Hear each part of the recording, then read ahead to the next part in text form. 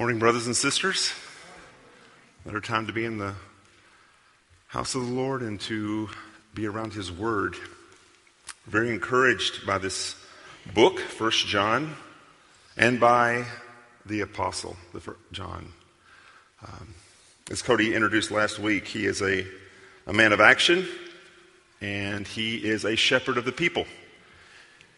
And so he is dealing with situations within the church, because there are problems, and this letter didn't go just to a church, it went to multiple churches as it was passed around.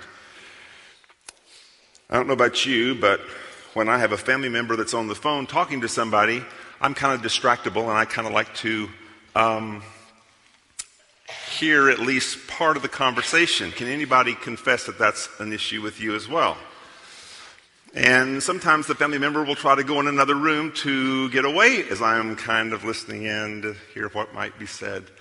And we know that when we hear a conversation on the phone, we hear one side of it, but we can usually triangulate and figure out. Of course, sometimes I'm always asking, who are you talking to? And they're like, shh, you're doing all this. But we usually can figure out who it is, and we can usually figure out the general gist of the conversation. That's what we have here in 1 John. We have one side of a conversation. We have John writing to these churches, and they're dealing with a problem. And we don't necessarily know all there is about the problem they dealt with, but they were dealing with false prophets, false teachers in the church. And John was concerned about the churches. He was concerned that their confidence in Christ and their security in their salvation was being undercut by false teaching. And so he writes this letter to be sent around to many of the churches because they all dealt with the same type of issues and trying to help put them on a solid footing. Paul talks about this same problem in 2 Corinthians chapter 11, verses 13 through 15, if you want to turn there quickly. He warns the Corinthians, for such men are false apostles, deceitful workers, disguising themselves as apostles of Christ. No wonder, for even Satan himself disguises himself as an angel of light. Therefore, it's not surprising if his servants also disguise themselves as servants of righteousness, whose end will be according to their deeds. So within the church, there have always been false teachers, false prophets who seek to undercut the truth of the gospel and to draw away followers after them.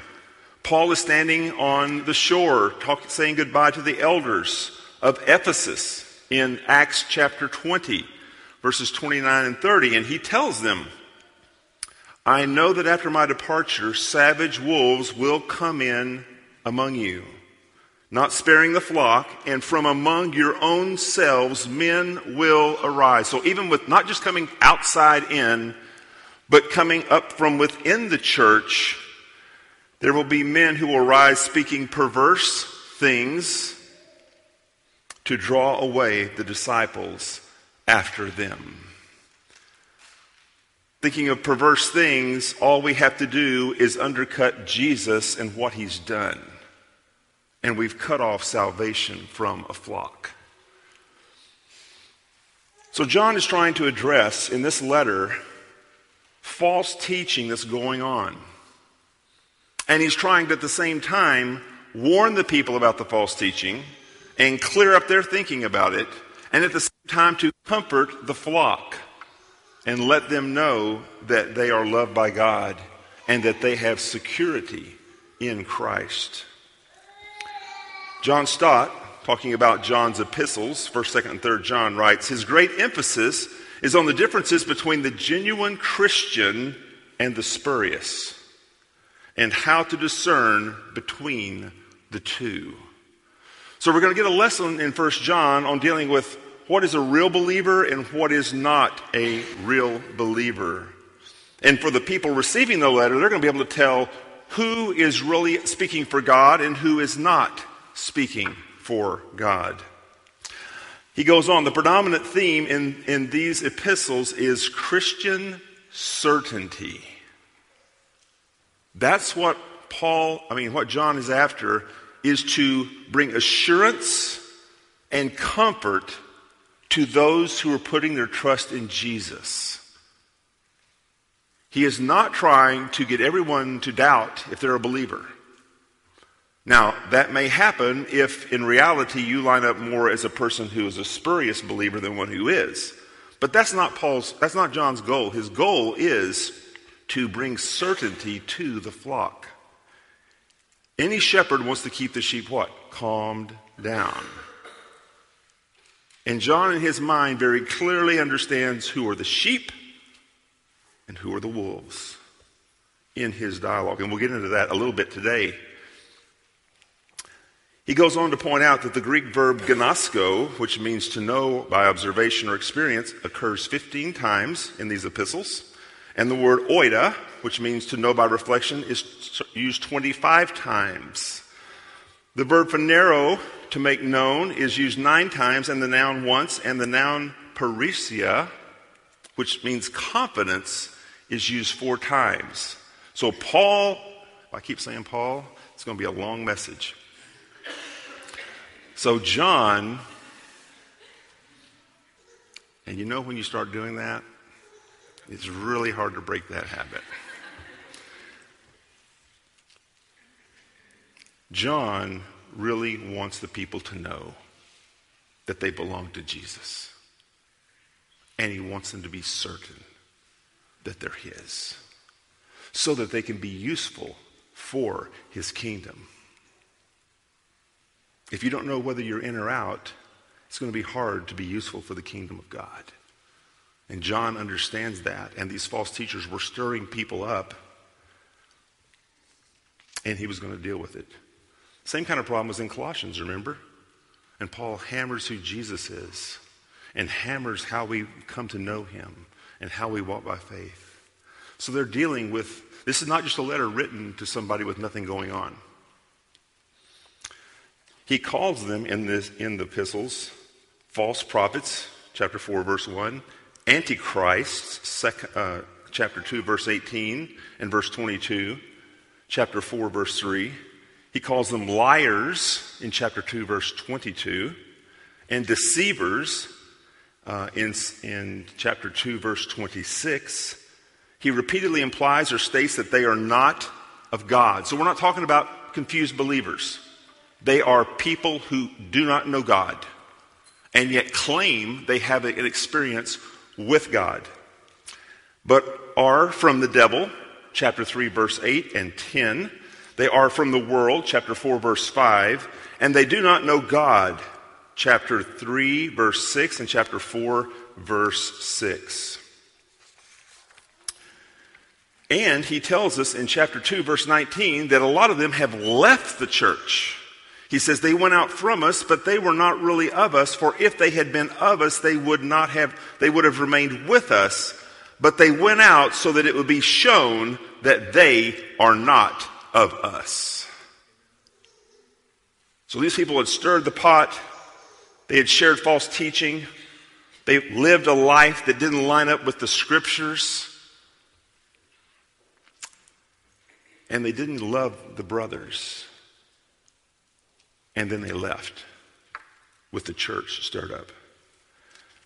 Let's look at the 3 errors more closely of the false teachers, the false believers, if you will. One was doctrine. They denied Jesus' divinity and incarnation, which was what Cody talked about last week. Jesus was not God, and he didn't come in the flesh.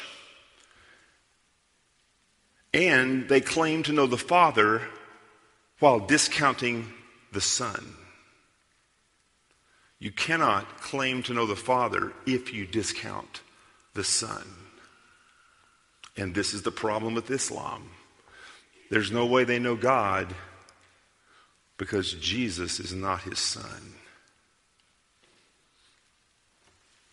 Secondly, it was not only a doctrinal problem, it was an ethical problem.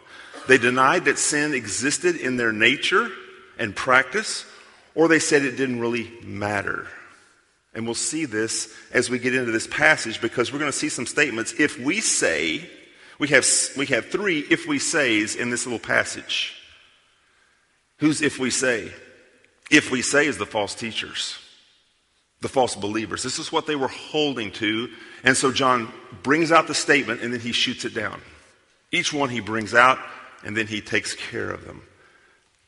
Third was a relational problem. So there was a doctrinal problem, a moral or ethical problem, and then there was a relational problem. There was no love for the body. In their pride of a new knowledge, they had disdain for the saints who did not agree with them. They had this special knowledge that they'd gotten from God. And for some believers, it caused them to be unstable in their belief. So throughout John, 1 John, we're going to see him hit these at least 3 times. He comes through them once and hits them. Doctrine, ethics, and relationship or love for the body. These are going to come around again. These are going to come around a 3rd time to hit these. Okay? Who are the false teachers? There's always much debate since we're on one side of the conversation, right? And he doesn't label who they are. But they were probably people who were Gnostics. The Gnostics had 2 main characteristics. One was this belief in dualism. The spirit is good, and the earth and physical things are evil. Therefore, Jesus coming in the flesh is not a good thing. How can he be God and be in flesh? Because flesh in and of itself in their mind was evil. Even though God made the whole creation in 6 days and he said what? It was good. And when he made man, he said it was what? Very good. Now obviously sin affects everything. But their view was the spiritual is good and the physical is bad. And so Jesus, the creator, basically God could not create the world because it's evil. Therefore, there were these spiritual emanations that came out from God, and there were enough emanations away from who God was that finally we have someone create the world, but it wasn't God. It was some emanation from God. And that's about as clear as it is to me. It's kind of fuzzy, isn't it? But what we do know, according to their belief, is Jesus wasn't the creator, and Jesus didn't come in the flesh. And one Gnostic, Cerinthus, talked about the fact that Jesus was born as a man, and at his baptism, the Christ, or this God part, came down and rested upon him. And he taught and he lived his life. But at the point that he went to the cross, the Christ, or the God part, left. And Jesus, the man, died. There's a problem with the person and work of Jesus Christ. And that is so, we'll see this in John, who you believe Jesus is and what you believe he does determines whether you're a true believer or not. You cannot be a true follower of God if you believe wrongly about who Jesus is and what he does. Doesn't matter if we use his name, Jesus. And we have a multitude of cults who have a different Jesus than the Jesus of the Bible. It matters that we believe what God said. Jesus, who he was and what he did. So dualism was the first problem. This idea of the spirit is good, flesh is weak. And that also carries over into their view of how they live life and how they deal with sin. If they see themselves just as a spiritual being, then they really don't see themselves as sinning. Or, so you have this kind of view here where, how do we deal with sin? Well, we're ascetic. We crush our bodies. We do all these things to make ourselves holy. Or we just say we're not really connected to it anymore, so sin really doesn't matter. And we just live however we want to live. So John's going to deal with that in this passage. The second characteristic was not only dualism, it was illumination. they had this special revelation from God that told them a different message than what the Bible had said, than what the apostles had said. It was a secret knowledge. And naturally, if it's a secret and you've been told the secret and others haven't, you're proud and you look down your nose at everybody else. So that produced within them a lack of love for the body of believers.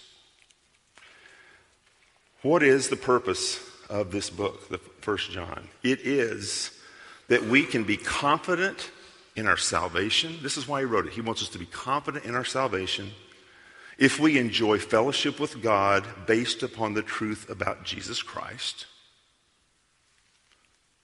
producing a lifestyle of growing obedience and love. So his desire, as he writes this book, is that people will be confident in their salvation and will enjoy the fellowship they have with God, the Father, and Jesus Christ, his Son. And that as a result of that relationship, it will produce an ever-growing obedience and love for the believers. 1 John 5:13 kind of capsulizes it when John says, I write these things to you who believe in the name of the Son of God, that you may know that you have eternal life. Isn't that just an incredible encouragement that God wants you to know that you're his? He doesn't want to leave it a mystery. He wants you to know that you're his. And in that confidence that you're his, that you can then go and begin to live obedient and joyful lives. What an incredible thing. So today, that's kind of the background that applies to this particular passage. We're going to look at chapter 1, verse 5 through 2:2. And one person has titled this, Let God Be True and Every Man a Liar. I like that. A mandate for global evangelization. He's going to deal with the salvation of these people, the letter he's writing to. Do you understand? We can't really export what we don't have. Does that make sense? We have to understand what we've been given by God. And as we understand what we've been given by God, then we can proclaim that to the world. And that's the goal here for John, is that they would take it to the world. So there's three things the world needs to know. One, it needs to know what God says about himself. That's verse 5. The world must also know what God says about sin. That's 6 through 10. And then the world must know what God says about Jesus.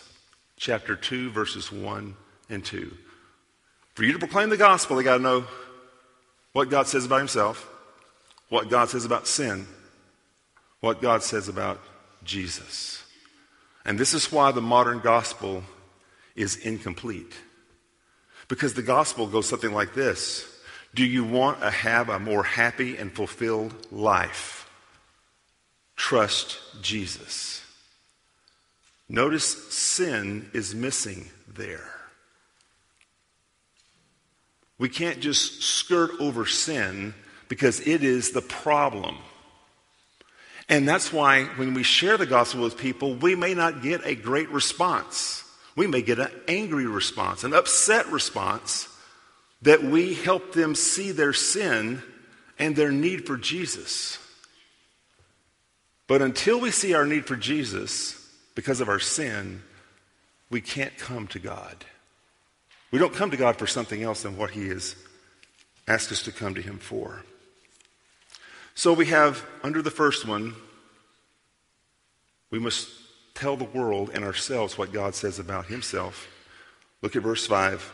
This is the message that we have heard from him. Who's him? Jesus. Okay, so he's going to share this message with them and proclaim to you that God is light and in him is no darkness at all. That's the message of who God is. He is light. and there's no darkness in him. Another way to translate is God is holy.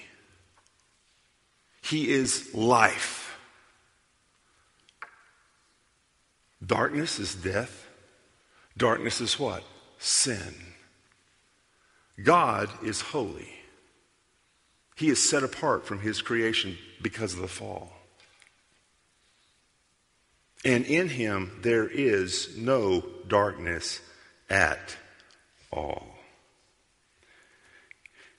In Psalm 27:1, we read, "The Lord is my light and my salvation. Whom shall I fear?"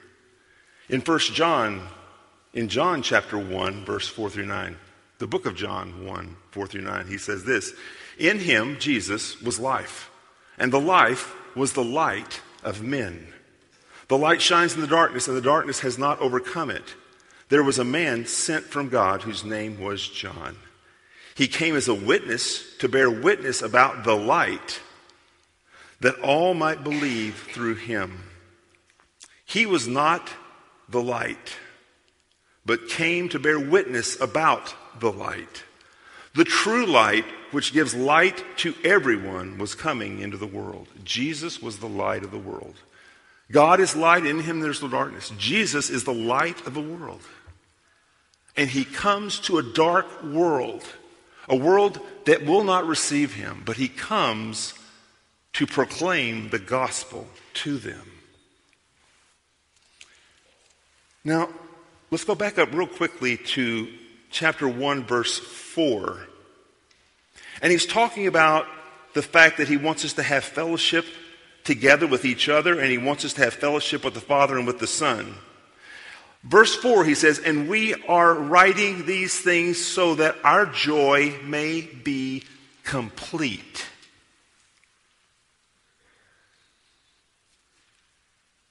Jesus, the Bible says in Hebrews, for the joy set before him endured the cross.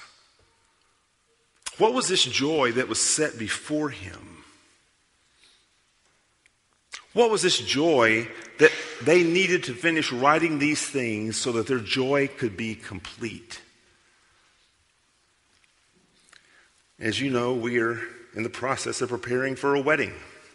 And it is a joyful thing. And part of the joy of a wedding is not just the couple getting together and saying their vows and getting married. They probably believe that's completely true, whether anybody shows up or not, but that's important.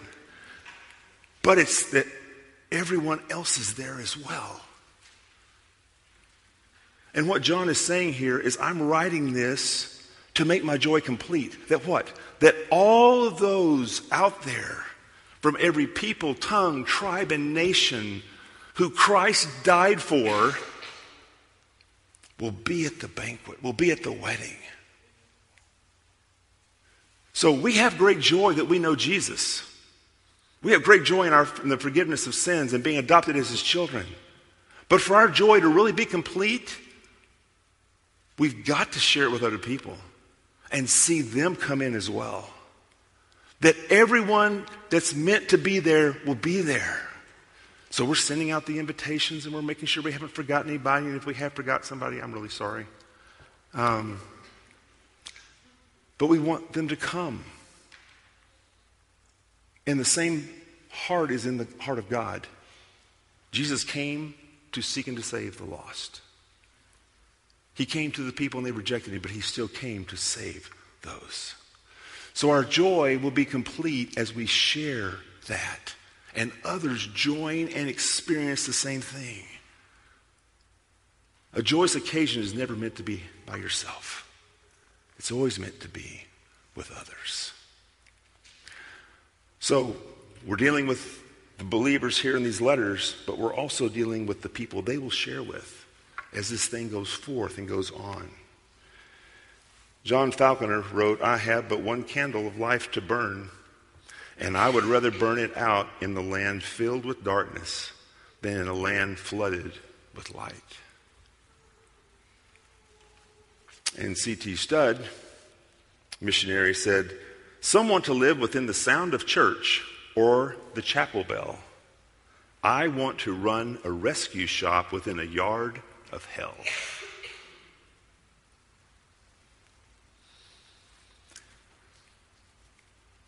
Matthew 5 tells us we are the light of the world.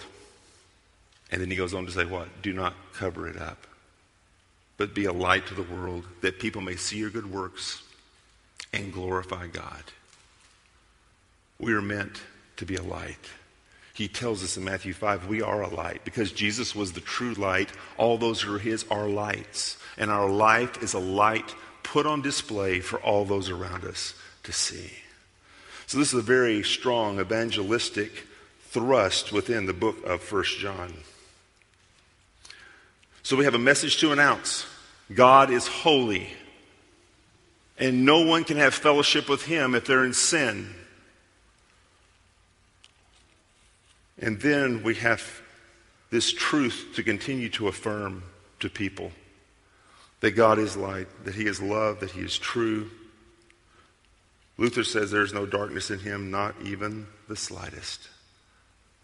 Now, if we know God is light and in him is no darkness, and we know that we've been rescued out of darkness, our goal is to be moving where? Toward the light. Progressively moving toward the light. So the world must know who God is. Secondly, the world must know what God says about sin. Verses 6 through 10. And in verse 6 and 7, we read this. If we say we have fellowship with him while we walk in darkness, we lie and do not practice the truth. One thing I have to say about John, he doesn't mince any words. You say that you walk with Jesus, but you're walking in darkness. You lie and you do not practice the truth. Jesus spoke to them in John 8, verse 12, and it said this, I am the light of the world. Whoever follows me will never walk in the darkness, but will have the light of life. Jesus said, I've come to rescue you out of darkness, to bring you into light. If we say that we have fellowship with him and we're walking in darkness, we're lying to other people, aren't we? This is what they were facing in the churches. People who were living in sin, a habitual, continuous, and consistent pattern of sin in their lives, were saying they knew Jesus. And John says, doesn't work that way. If you know Jesus, doesn't mean you're going to be perfect and without sin, but it means what? There's going to be a process taking place, and we're going to begin to start moving toward becoming more and more and more and more like him. John 12:46, he says the same thing again. I have come as a light into the world so that everyone who believes in me would not remain in darkness. Would not remain in darkness. Jesus doesn't come to save you so that you can just sin. He came to make you like himself. He came to make you light. And even though you still struggle with your sin, you're struggling. People who walk in the darkness don't struggle. That's where they live. That's what they do. This is their pattern. You know, in my family, I think I grew up I think my dad had this problem too. We have this problem when we sleep, that we dream things and they become very vivid to us, and then we get up and start trying to walk this thing out.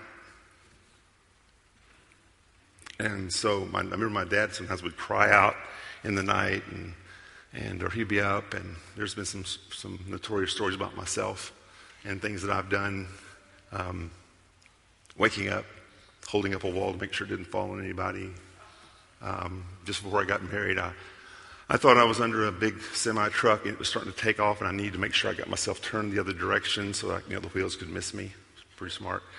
And so I literally did a 90-degree turn in the bed in one movement. So the other night, this has been a while back, I had this dream, and I was in danger. There was something going on. Somebody come in the room or something. And in my dream, the room was a certain way. And the room was not the room I normally sleep in. So I've obviously got a problem. I'm in danger. Either somebody's in the room or somebody's thrown something into the room, a bomb or something. That kind of gets fuzzy after a while. And I'm up. That's dangerous. And I'm trying to find the door that I thought was in the room in my dream, but I kept hitting the wall. And finally, I mean, it took me probably not 15 minutes. It took me at least a minute or two to finally find something that felt familiar. And then I realized where I was at. When we're in darkness, we can't find our way. The world is in darkness. It can't find its way. And if you are walking in darkness, then you don't know the King of Light. You don't know him. Because even though there's some things you struggle with and there's sins you're dealing with, the reality is you know the King and you know he's light and he's illuminated the word to you and he's shown you what's right and what's wrong. And it's now clear. You are now oriented. And we're going to find out as we get in this passage that we're not going to be sinless. But the question is, are we struggling with sin? Struggling with sin is a wonderful thing. It says we're alive. It says we've been changed. Because before we knew Jesus, we didn't struggle. We just walked in the darkness. We just swam in the darkness. And we did whatever was in the darkness, and it didn't matter to us. But once we knew Jesus, things changed. So the idea of walking is a continuous, consistent pattern in our lives. Now, we do have, brothers and sisters, besetting sins that we deal with and have to struggle with in our lives. But the question is, are you taking it to Jesus and confessing? Are you going to Jesus and asking for the power to overcome it? And are you fighting against that sin? Because some people, because they have a besetting sin, and we all have besetting sins, they interpret that to mean I'm walking in darkness, and therefore I don't know Jesus. If you're struggling with sin, if you're fighting against sin, even if you're not being completely successful, if you're in the fight, you have good reason to hope that God has done a work in you. He goes on in verse 7, but if we walk in the light as he is in the light, we have fellowship with one another, and the blood of Jesus, his son, cleanses us from all sin.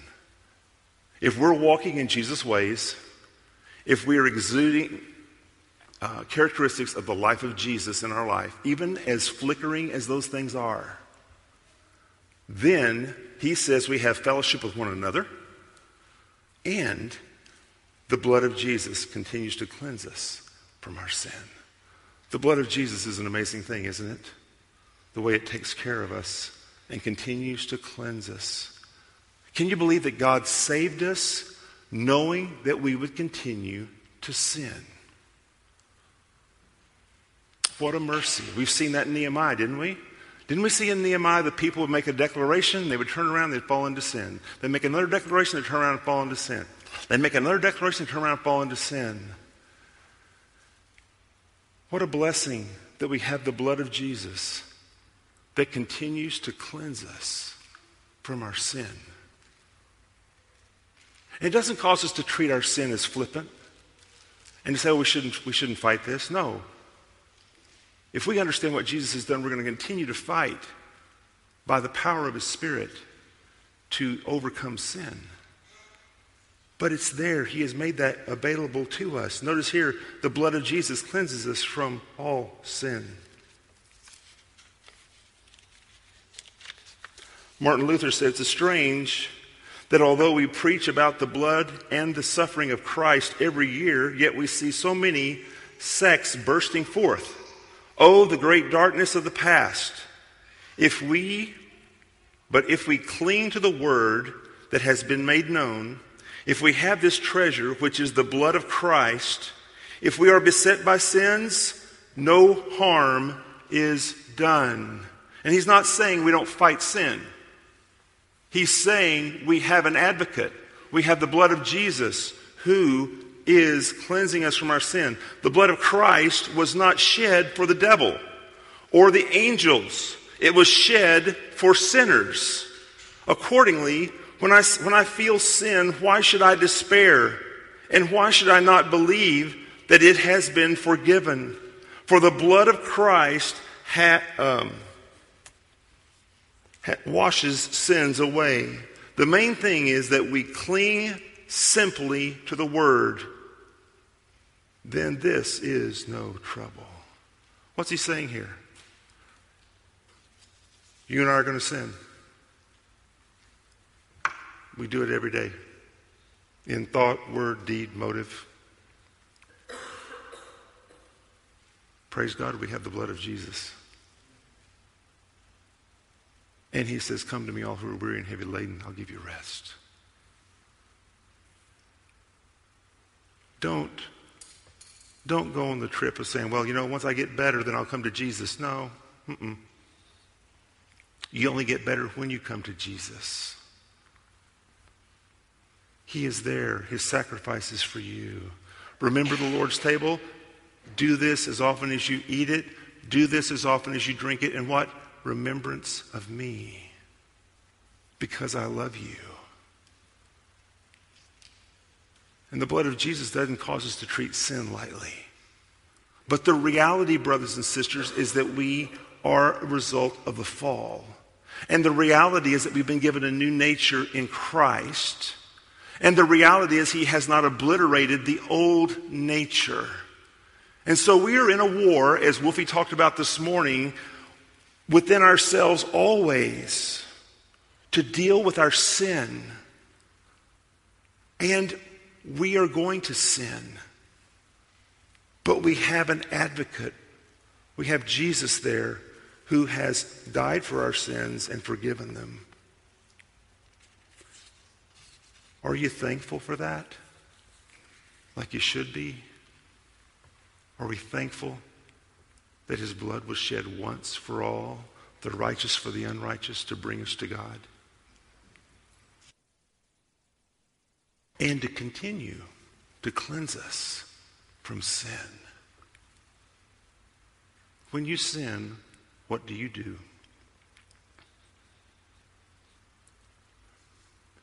Do you re-energize yourself to be more obedient? You should do that. But first you should do what? Run to Jesus. Confess your sin, and we'll get to that here as we go along. Second, we're talking about do not lie to others that I have walk in fellowship but yet I'm in darkness. Secondly, don't lie to yourself. If we say we have no sin, we deceive ourselves, and the truth is not in us.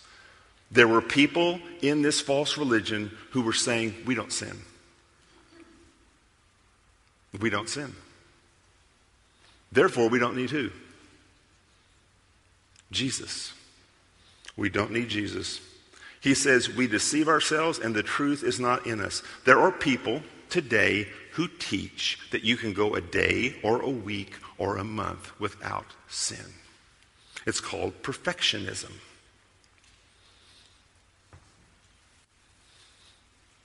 And according to this scripture, they deceive themselves. Are you really telling me that every action you took in a particular day was all God directed? And all for His glory? And everything that you did was for Him and for His glory, and that there was no other motivation in it at all for you? Remember the rich young ruler? He thought he had done what? Kept the commandments, didn't he? I have kept them all. The Pharisees thought they kept them all because they kept them outwardly, remember? But Jesus got down to the heart issue. Well, you say you haven't committed adultery, but have you lusted after a woman? Or you say you've not murdered, but have you had anger in your heart towards someone else? What Jesus is saying there is, guess what? Even if you're able to get an outward righteousness going on, we still have our heart that we're dealing with. Spurgeon says, the idea of having no sin is a delusion. You are altogether deceived if you say so. The truth is not in you. You have not seen things in the true light. You must have shut your eyes to the high requirements of the law. You must be a stranger to your own heart. You must be blind to your own conduct every day. And you must have forgotten to search your thoughts and to weigh your motives, or you would have detected the presence of sin. He who cannot find water in the sea is not more foolish than the man who cannot perceive sin in his members. Shall I read that one again?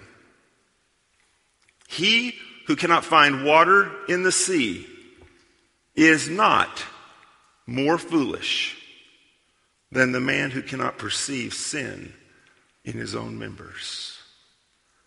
As the salt flavors every drop of the Atlantic, so does sin affect every atom of our nature. A lot of us focus just on sin of actions. The fall affected us completely. It affected us to the point that we would have never trusted Jesus. Ever. Ever. That's why the work of the Spirit is so wonderful, is that it quickens us. It makes us alive. It helps us to open our eyes and see our sin and to see Jesus and to see the hope that's there. That's the work of the Spirit. No person can generate that on their own energy. It's the work of God in their lives. Then our favorite verse, friends, verse 9. If we confess our sins, he is faithful and just to forgive us our sins and to cleanse us from all unrighteousness. So if we claim we have no sin, we are what? We deceive ourselves. And the truth is not in us. He says, I've made provision for you. If you'll confess your sin, I am faithful and just to forgive your sin and to cleanse you from all unrighteousness. Don't argue with him. Confession is agreement, right? Lord, I'm a sinner. Today when I did this or that or whatever I thought, that was sin. Please forgive me. Thank you that Jesus died to cover over this sin. What a great promise.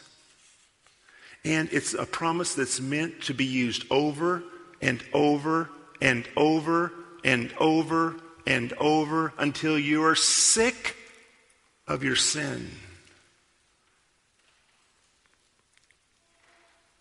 And as we get older, we're going to be sicker and sicker of our sin, and we long for what?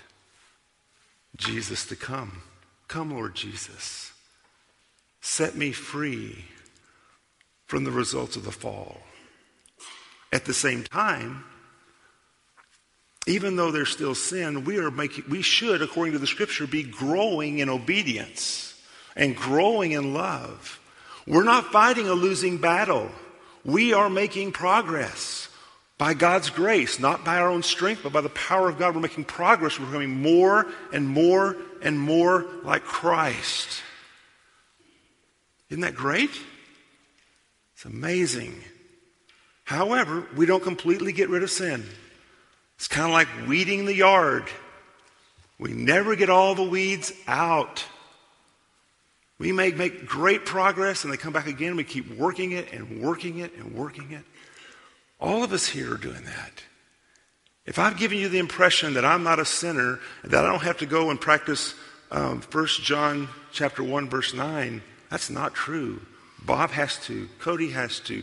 The men here, the women here, the children here, all of us, even though we've been saved by God, and we are better off than we ever were before, and we're making progress toward righteousness and toward holiness, that's a long road.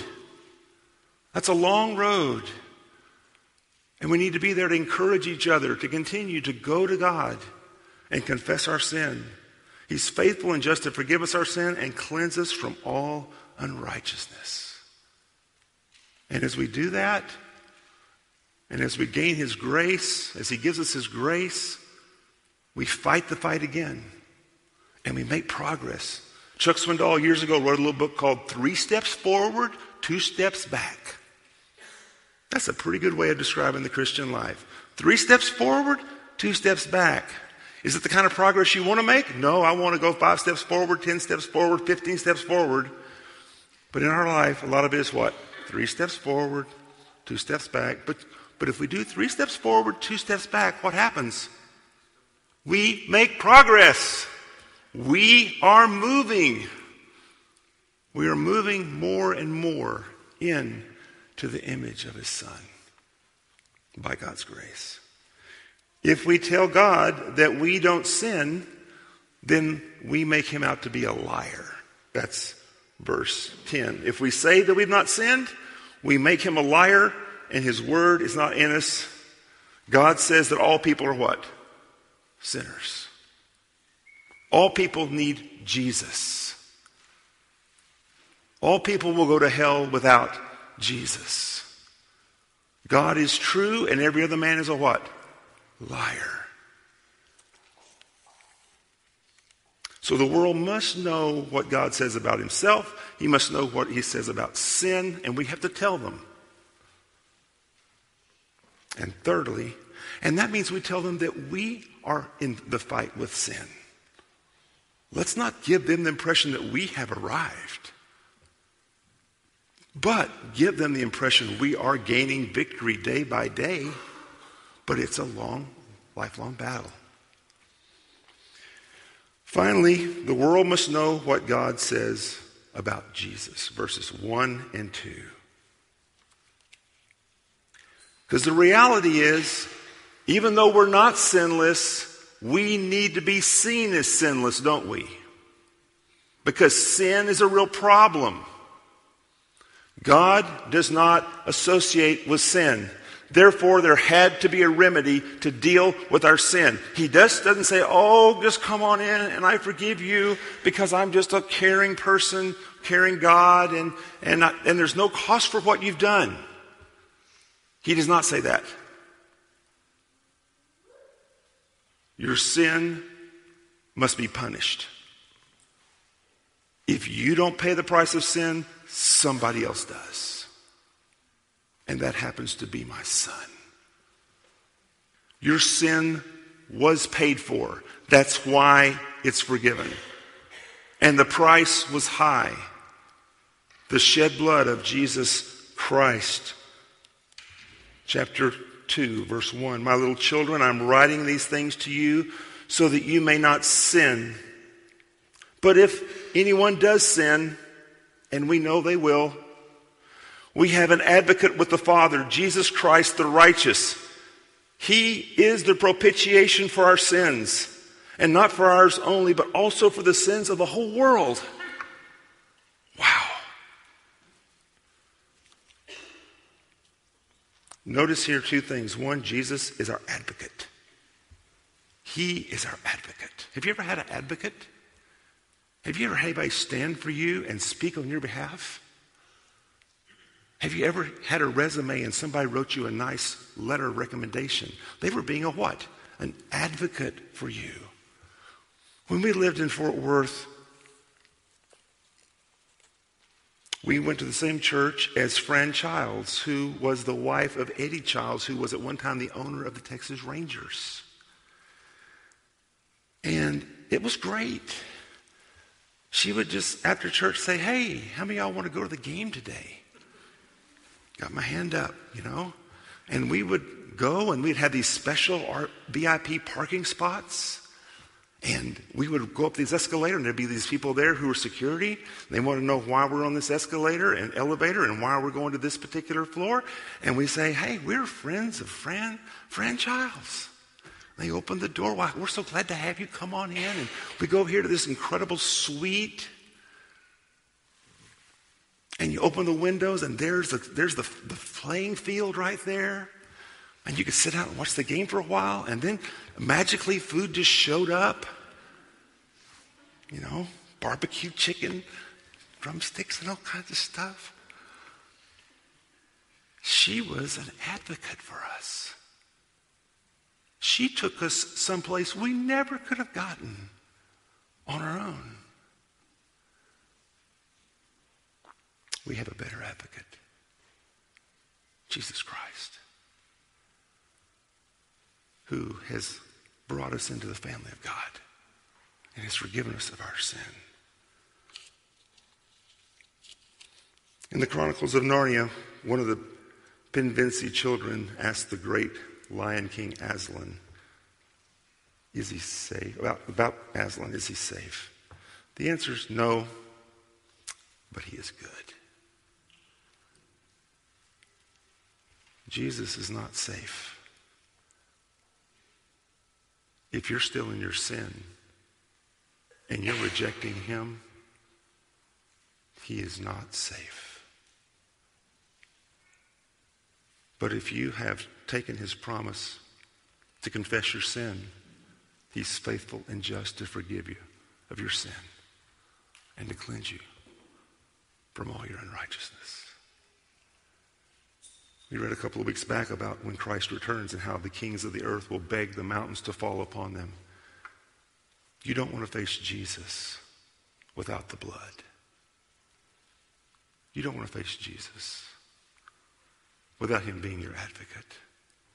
Jesus faced the Father and the wrath of the Father for you and for me. He is the advocate. This word advocate means helper. It's used mostly of the Holy Spirit, the paraclete, the one who comes alongside. But in this passage, Jesus is our helper. And he is our atonement. He's our advocate, and he is the one who has paid for it. He's our atonement. Obviously, Jesus and what he's done is not appreciated by everyone. Dolores Williams, who's a feminist theologian, has made this comment: there is nothing divine in the blood of the cross. Another theologian, Episcopal Bishop John Sponge, says, neither do I want a God who would kill his own son. And finally, Steve Chalk, who wrote a book called The Lost Message of Jesus, and I would say for Steve, it's still lost. The biblical understanding of the cross is a form of cosmic child abuse. A vengeful father punishing his son for an offense he has not even committed. A twisted version of events, morally dubious, and a huge barrier to faith. Not everybody rejoices in Jesus. Not everybody appreciates what Christ has done. But the cross is where God's holiness and his love meet. No sin has been pardoned apart from the shed blood of Jesus Christ. No sin will be pardoned apart from that, or for the people paying for that themselves. In John chapter 2, verse 2, we read this. He is the propitiation for our sins, and not for ours only, but also for the sins of the whole world. This word propitiation is a really important word. We see it in Romans 3:25, whom God put forward as a propitiation by his blood to be received by faith. This was to show God's righteousness, because in his divine forbearance he passed over former sins. Hebrews 2:17, therefore he had to be made like his brothers in every respect. Notice that. He's dying for the human race. He has to be made like his brothers in every respect. He has to be human. This is the problem with the Gnostic heresy. He wasn't human. He had to be human. And it's worth fighting for his humanity. That's the whole the Nicene Council was. He is all God and he's all man, and we don't understand it, but he's both. That's important for us to hold on to. so that he might be a merciful and faithful high priest in the service of God to make propitiation for the sins of the people. 1 John 4:10, in this is love, not that we love God, but that he loved us and sent his Son to be the propitiation for our sins. What's propitiation mean? It means satisfaction. It means that when he bled on the cross and laid down his life and he said it was finished, he was saying the truth. God is satisfied. My sacrifice satisfied the wrath of God for all who will believe in me. It is finished. Praise God, it's finished. Do you believe it's finished? Is he your advocate? Is he your atonement? Is he the one you run to? Or do you still try to make sure you get yourself looking a little better before you run to him? Run to him, receive his forgiveness, and he will give you the grace to walk a new life. Run to him. Some people wanted to sing the hymn, In Christ Alone. But they didn't like the part where it talks about how God poured out his wrath on Christ in the song. They wanted that removed from the song. We don't like the idea of blood. We don't like the idea of wrath. There is wrath. Colossians says, because of these sins, the wrath of God is coming. And Jesus wasn't, the worst part of the crucifixion wasn't just him being crucified. It was that he received the wrath of God for your sin and for mine.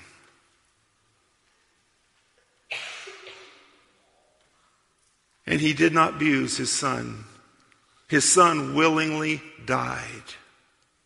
And we see that's the beautiful part about the garden scene. If nothing else we see in the garden, he willingly went for you and for me. And he asked a very important question in the garden. If it's possible, is there another way to do this? There is no other way. In the mind of God, this was the only way that you and I would be forgiven. Was that Christ died for us. May that become more and more real to you and I. That we have an advocate. That we have an atonement. That we're not sinless. That we're walking in light. And even walking in light, we're going to sin. But he expects us to go to him every time and confess our sin.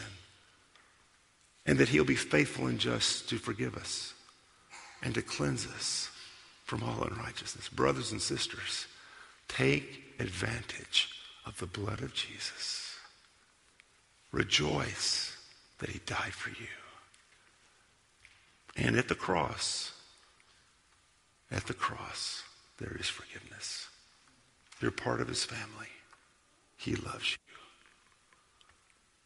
you. And Christ took your wrath for your sin. Let's pray. Father, we come before you.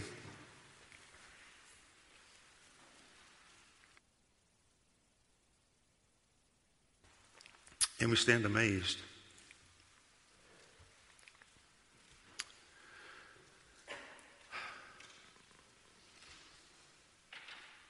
That you are our advocate. Father, I pray that you would help us to do what this hymn said on page 199. Arise, my soul, arise. Shake off thy guilty fears. The bleeding sacrifice in my behalf appears. Before the throne my surety stands. Before the throne my surety stands. My name is written on his hands. He ever lives above for me to intercede. His all-redeeming love, his precious blood to plead. His blood atoned for all our race. His blood atoned for all our race. And sprinkles now the throne of grace. Father, I thank you for what you've given us. May we understand it more and more as we live for you by your grace. And Father, may we export it to the nations. May we tell those that we come in contact with about this incredible advocate, this incredible atonement. And as the Lord's Supper tells us, and to proclaim Christ's death until he comes. Lord Jesus, we proclaim your death because it is the only way that we are made righteous in your sight. It's the only way we're made sinless in your sight. And Lord, we know the reality of sin within us, but in your sight, because of what Jesus has done and the great exchange between his righteousness and our sin, we stand forgiven and righteous. Oh, Father, what a blessing that is.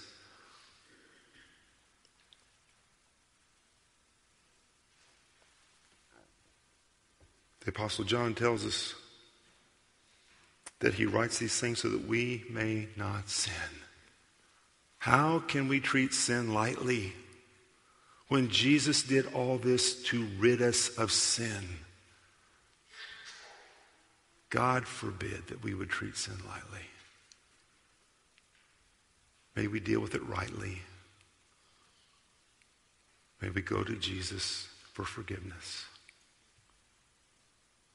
May we go to him for grace to fight the fight.